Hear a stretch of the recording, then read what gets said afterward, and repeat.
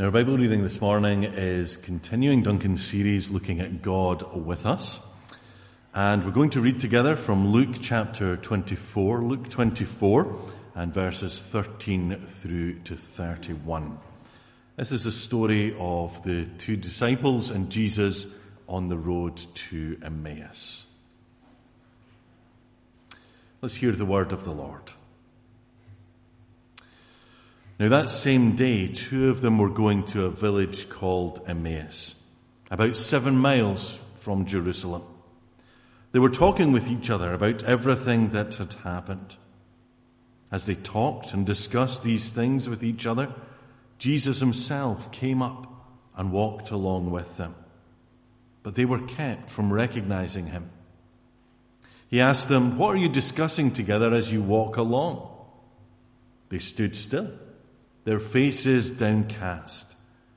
One of them, named Cleopas, asked him, "Are you the only one visiting Jerusalem who does not know the things that have happened there in these days?" "What things?" he asked. "About Jesus of Nazareth," they replied. "He was a prophet, powerful in word and deed before God and all the people. The chief priests and our rulers handed him over to be sentenced to death, and they crucified him. But we had hoped he was the one who was going to redeem Israel. And what is more, it is the 3rd day since all this took place. In addition, some of our women amazed us. They went to the tomb early this morning, but didn't find his body. They came and told us they had seen a vision of angels who said he was alive.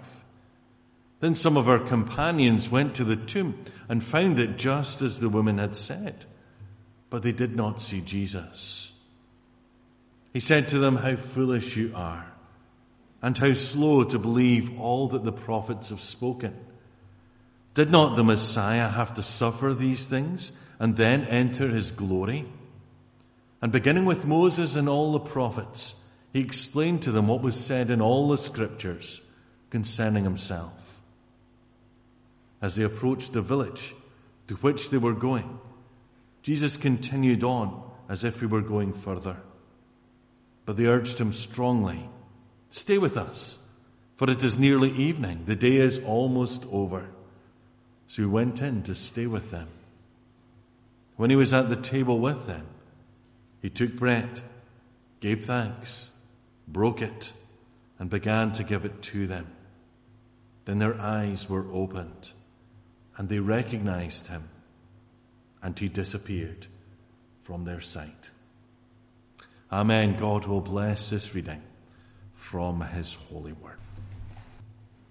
Today we come to the last in our short summer series, God with us. Last week we looked at Jesus calming the storm. Our Bible reading this week is one that we might often expect to read at Easter time. But I think we'll see this morning that this story is a series of events that have a message for our own lives and living today that's every bit as relevant as it was when it happened some 2,000 years ago. This reading from Luke's Gospel finds two followers of Jesus journeying from Jerusalem to the village of Emmaus when they have an encounter with the risen Jesus.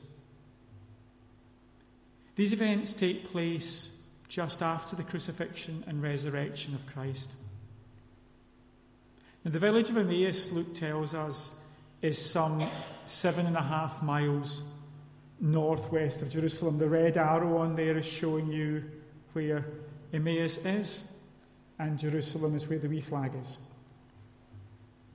Luke tells us that one of these followers is called Cleopas.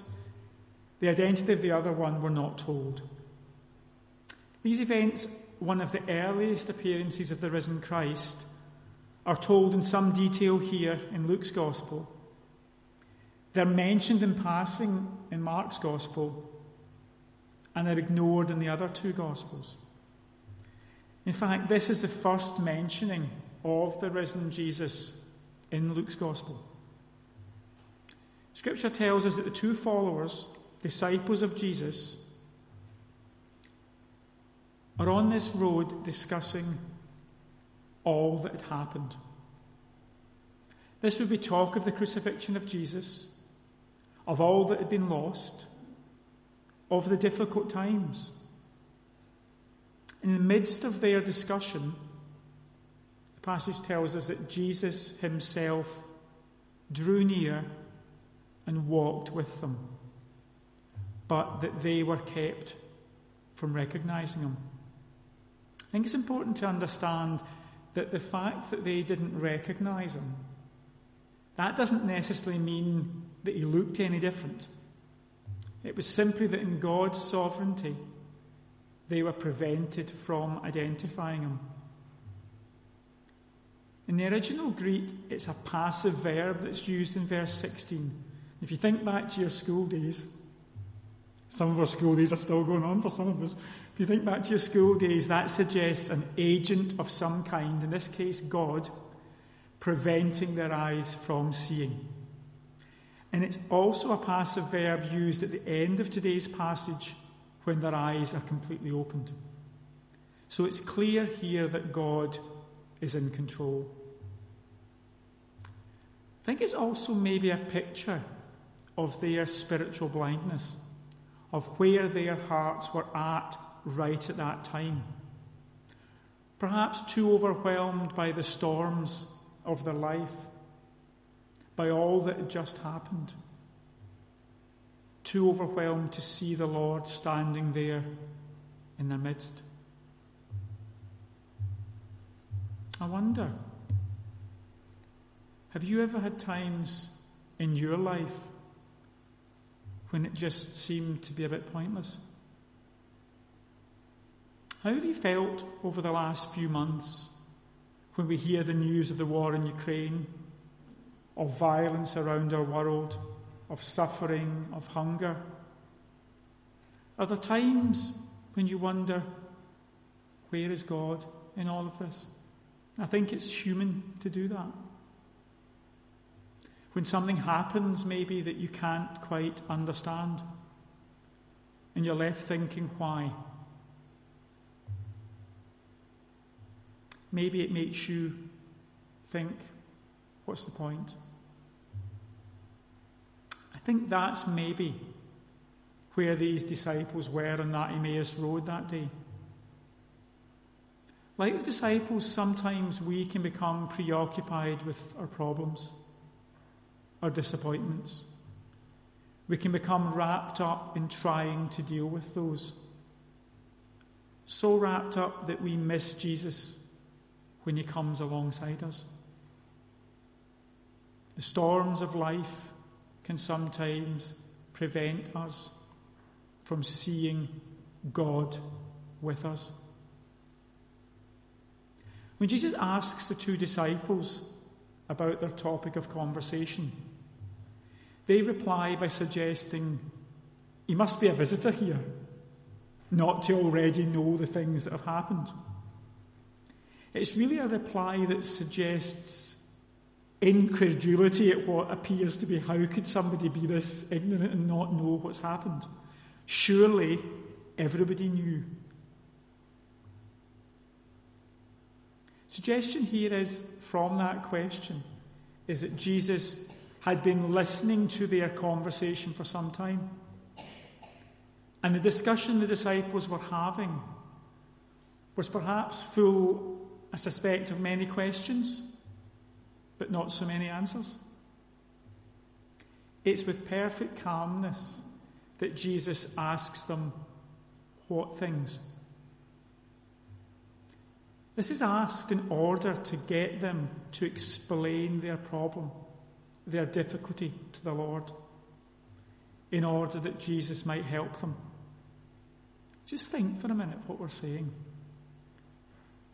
The person at the centre of all those events that have just happened, standing there patiently listening while those events are explained to him. We get a distinct impression here that the two disciples are discouraged, disappointed. This is much more than just feeling sad. The word downcast or sullen is used to describe their demeanour. As Cleopas goes on to tell of the events, the more he talks, the more he reveals his own and his friends' unbelief. In verse 21 says this, "But we had hoped that he was the one who was going to redeem Israel." Their hopes had been shattered. The impression here is that they were discouraged and disappointed because God hadn't done what they expected him to do, what they wanted him to do. They had seen Jesus as one who had come to redeem Israel. But like so many of that time, couldn't see beyond the present, beyond the notion of redemption from under the yoke of the Roman Empire. A narrow and now redemption, rather than the much greater redemption that's offered by the death and resurrection of Christ. They saw the glory, but didn't understand the suffering. So where are we? The band of Jesus' followers were leaderless and falling apart, with two of them, these two, already on their way home. The reports they've heard of Christ's tomb being empty didn't really do anything to alter their thinking. Perhaps it only confused them further. Their entire world, really, had come apart. And all of that is summed up in that statement, "We had hoped." The very statement "had hoped" suggests a present absence of hope, a despair, a not knowing where to turn now. You know, hope's a fragile thing, and when it withers, it can be difficult to revive. Hopelessness as a disease of the human spirit is desperately hard to cure. It can lead, I suppose, to a fear of ever hoping again, because you feel you can't cope with another letdown. These two disciples on the road to Emmaus had built a wall of hopelessness around them, and they were trapped in their misery. In essence, what they were saying by that statement, "we had hoped," was that they didn't expect it now. I wonder if that's something any of us can identify with this morning. Maybe of a time when circumstances, the difficulties of life, get in the way of our relationship with God, prevent us from truly believing that God will move. Becoming overwhelmed by the storms of life. Storms that on our own maybe we can't see a way to overcome. So overwhelmed that we fail to see that God is there with us. Asleep in the back of the boat, to go back to where we were last week. If so, I believe the events of this story speak powerfully to us, because the heartbreaking experience, the hopelessness in this Emmaus story, is only the beginning. It was into the midst of this hopelessness, this misery and despair, that the risen Lord Jesus Christ himself stepped on that dusty Emmaus road. Did God ever promise that it would be plain sailing for Christians? That life would all be easy? No.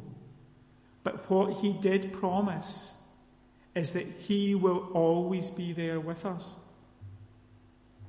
Scripture tells us in Deuteronomy 31, "Be strong and courageous. Do not be afraid or terrified because of them, for the Lord your God goes with you. He will never leave you or forsake you. Just think about that for a moment. No matter what we might be going through, how hopeless a situation might seem, the Lord God Almighty is there with us. I'm reminded of that poem, Footprints in the Sand, that I'm sure many of you will be familiar with. It paints an image of walking on the beach with the Lord and of looking back on the journey travelled and questioning the fact that when looking at the footsteps, when times were really hard, there appeared to be only one set of footprints. That poem ends with the realisation that there was only one set of footprints in those most difficult, challenging times of life, because it was at those times that God carried you. I want to tell you this morning that God is with us. He's here for us today just as he was on that dusty Emmaus road some 2,000 years ago.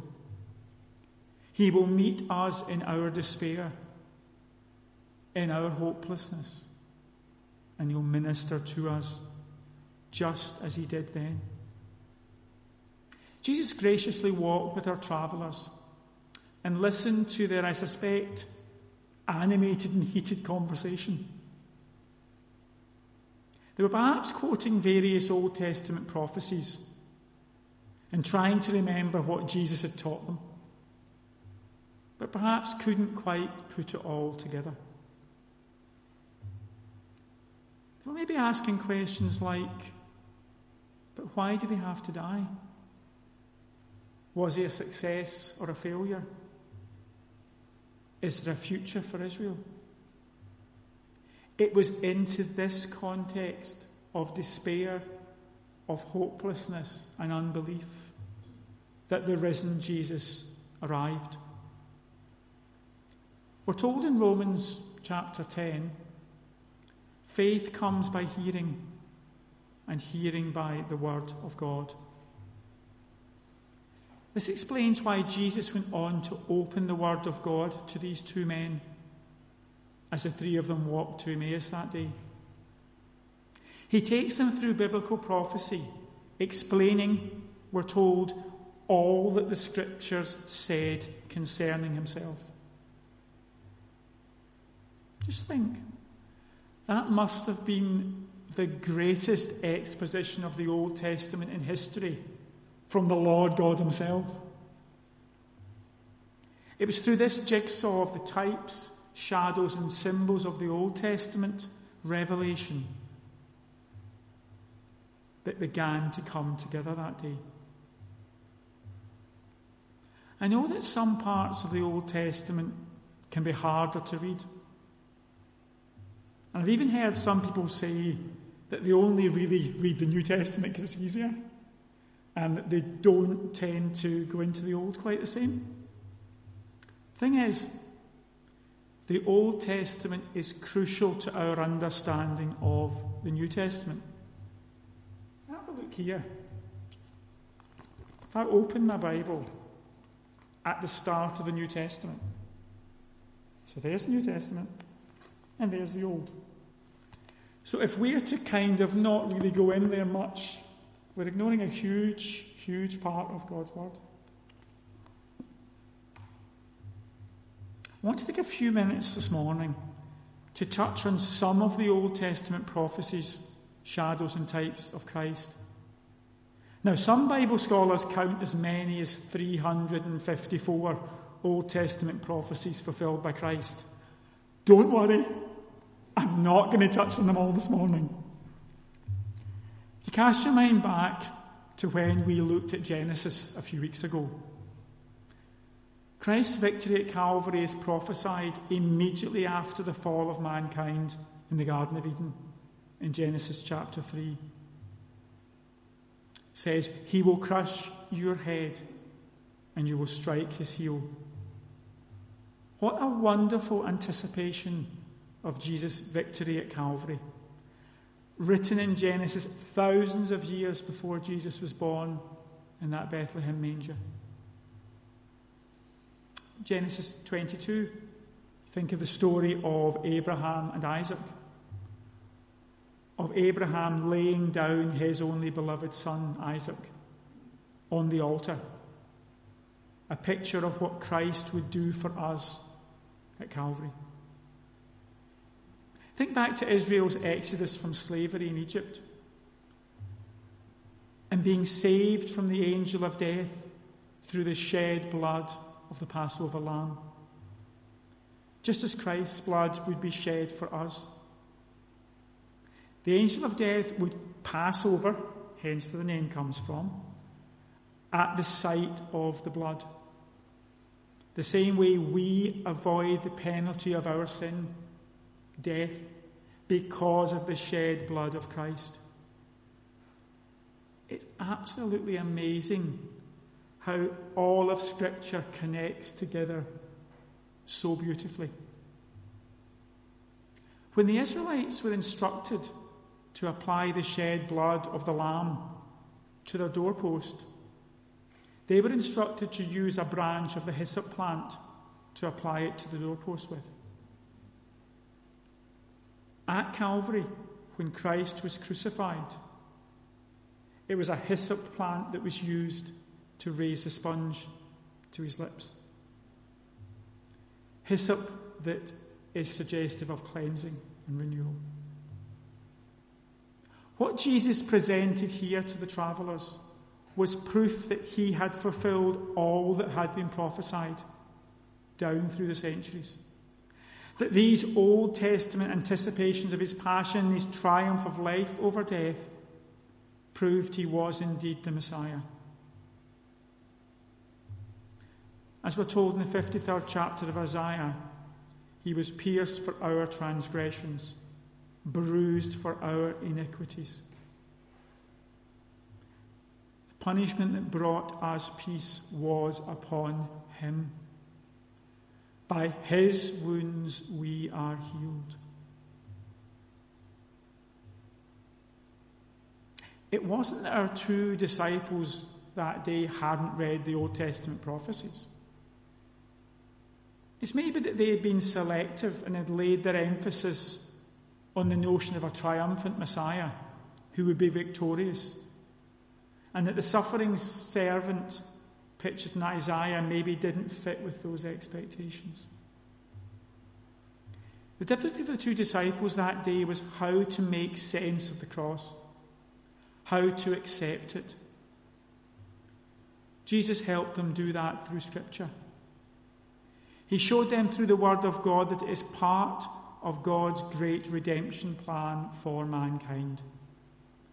Paul tells us in 2 Corinthians, God was reconciling the world to himself in Christ, not counting men's sins against them, and he has committed to us the message of reconciliation. The cross of shame and suffering had become the cross of redemption for whosoever will come to Jesus in repentance and faith. This book, friends, is God's love letter to mankind.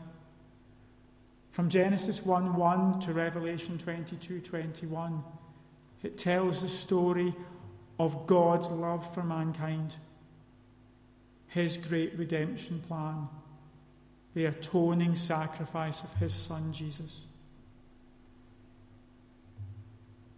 Just think, before the dawn of time, the Lord God Almighty, creator of this world, knew through foreknowledge that man would fall, and he knew the solution was in the cross. He knew he'd have to send his Son to die. He knew his redemption plan right there and then. What often strikes me is that if we accept, as Scripture tells us, that God knows everything past, present, and future, then God knew what his Son would have to go through. How he would be mocked, tortured, beaten. Still he sent him. And he also knew how the secular world at large, now in 2022, would view his Son. How they would mock his sacrifice, question his resurrection, even question his very existence.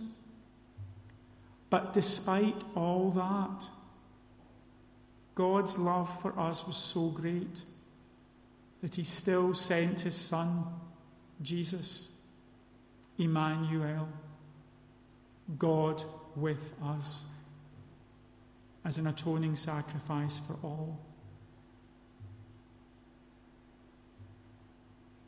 Verse 28 tells us, as they approached the village to which they were going, Jesus acted as if he was going further.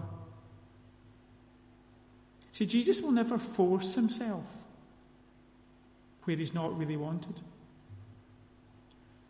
The Lord God gave us the most precious gift, the gift of free will. And we can use that to invite Christ or allow him to pass on. This is pictured vividly in Revelation 3:20. Here I am, I stand at the door and knock. If anyone hears my voice and opens the door, I will come in and eat with them, and them with me. I want to show you on the screen a rather well-known painting of this scene. Now, if you look closely at the painting there, do you notice anything unusual about the door? Do you notice anything missing on the door that you might expect to see? There's no handle on the outside of that door. The handle of this door is only on the inside and can only be opened by us. We're told that Jesus acted as if he was going further. I suppose that was really a test to see if the disciples wanted more of the things of God. Luke says they urged Jesus strongly to stay with them. That's the kind of invitation Jesus wants, that kind of urgency. And Jesus went with them. They spent time, had a meal with Jesus. He took bread and broke it, blessed it and gave it to them. Just as we need to be broken from the flesh to become a new creation in Christ. And at that instant, their eyes were opened and they knew him. Their minds and hearts were now illuminated by holy intervention. Jesus personally had unlocked their hearts. So often, I think there are times when we find ourselves there too. Something happens and we realise, oh my goodness, this has been God all the time. Maybe we've been moaning and feeling sorry for ourselves, and God opens our eyes to what he is doing. We're thankful and we rejoice, but at the same time, we realise we didn't pick up on the signs that God was working all along. Even in the darkest of hours, God is at work. There is no time when God has turned his back on us. We may not know about it. We may not always recognise it at the time. But God is always at work to make us better believers and to further his kingdom and to take care of us, his children. His children whom he loves with a never-ending love. A love beyond our comprehension. After their eyes were opened, Scripture says, then he vanished. Why did Jesus have to disappear? Couldn't he have stayed longer? Perhaps it was all part of the education of his last 40 days on this earth. How to manage without his bodily presence, just as we have to do now, 2,000 odd years later. But he has kept his promise. We are not alone. He is with us through his Holy Spirit each and every day. Our Bible passage today tells us that the two disciples described their hearts burn within them while Jesus walked with them and opened up the Scriptures to them. Their world had come together again. I would argue that we all need that heart-burning experience of God, that close communion with our Father, the one who created us. God deeply longs for each and every one of us to walk with him in close fellowship. God with us. There are going to be dark times, storms in our lives, times when we don't know where to turn or what to do. But during those times, we can be rest assured that even though we may not actually see him, Jesus is there walking beside us. God with us. Just as he travelled with the Emmaus 2 on that dusty road, he will travel with us if we let him. As believers, his Holy Spirit lives inside of us, the power of Almighty God. What an amazing God we serve. Do we want that heart-burning experience of God that the two disciples spoke of? A burning that will sweep through our lives, not just here in this place on a Sunday morning, but each and every corner of our lives. A burning that will touch this world for Christ through us. A burning that will enlighten our understanding and take us to a new level in our experience of God. A burning that will ensure our lives are never the same again. He's standing at the door and knocking. Will you invite him in? Amen.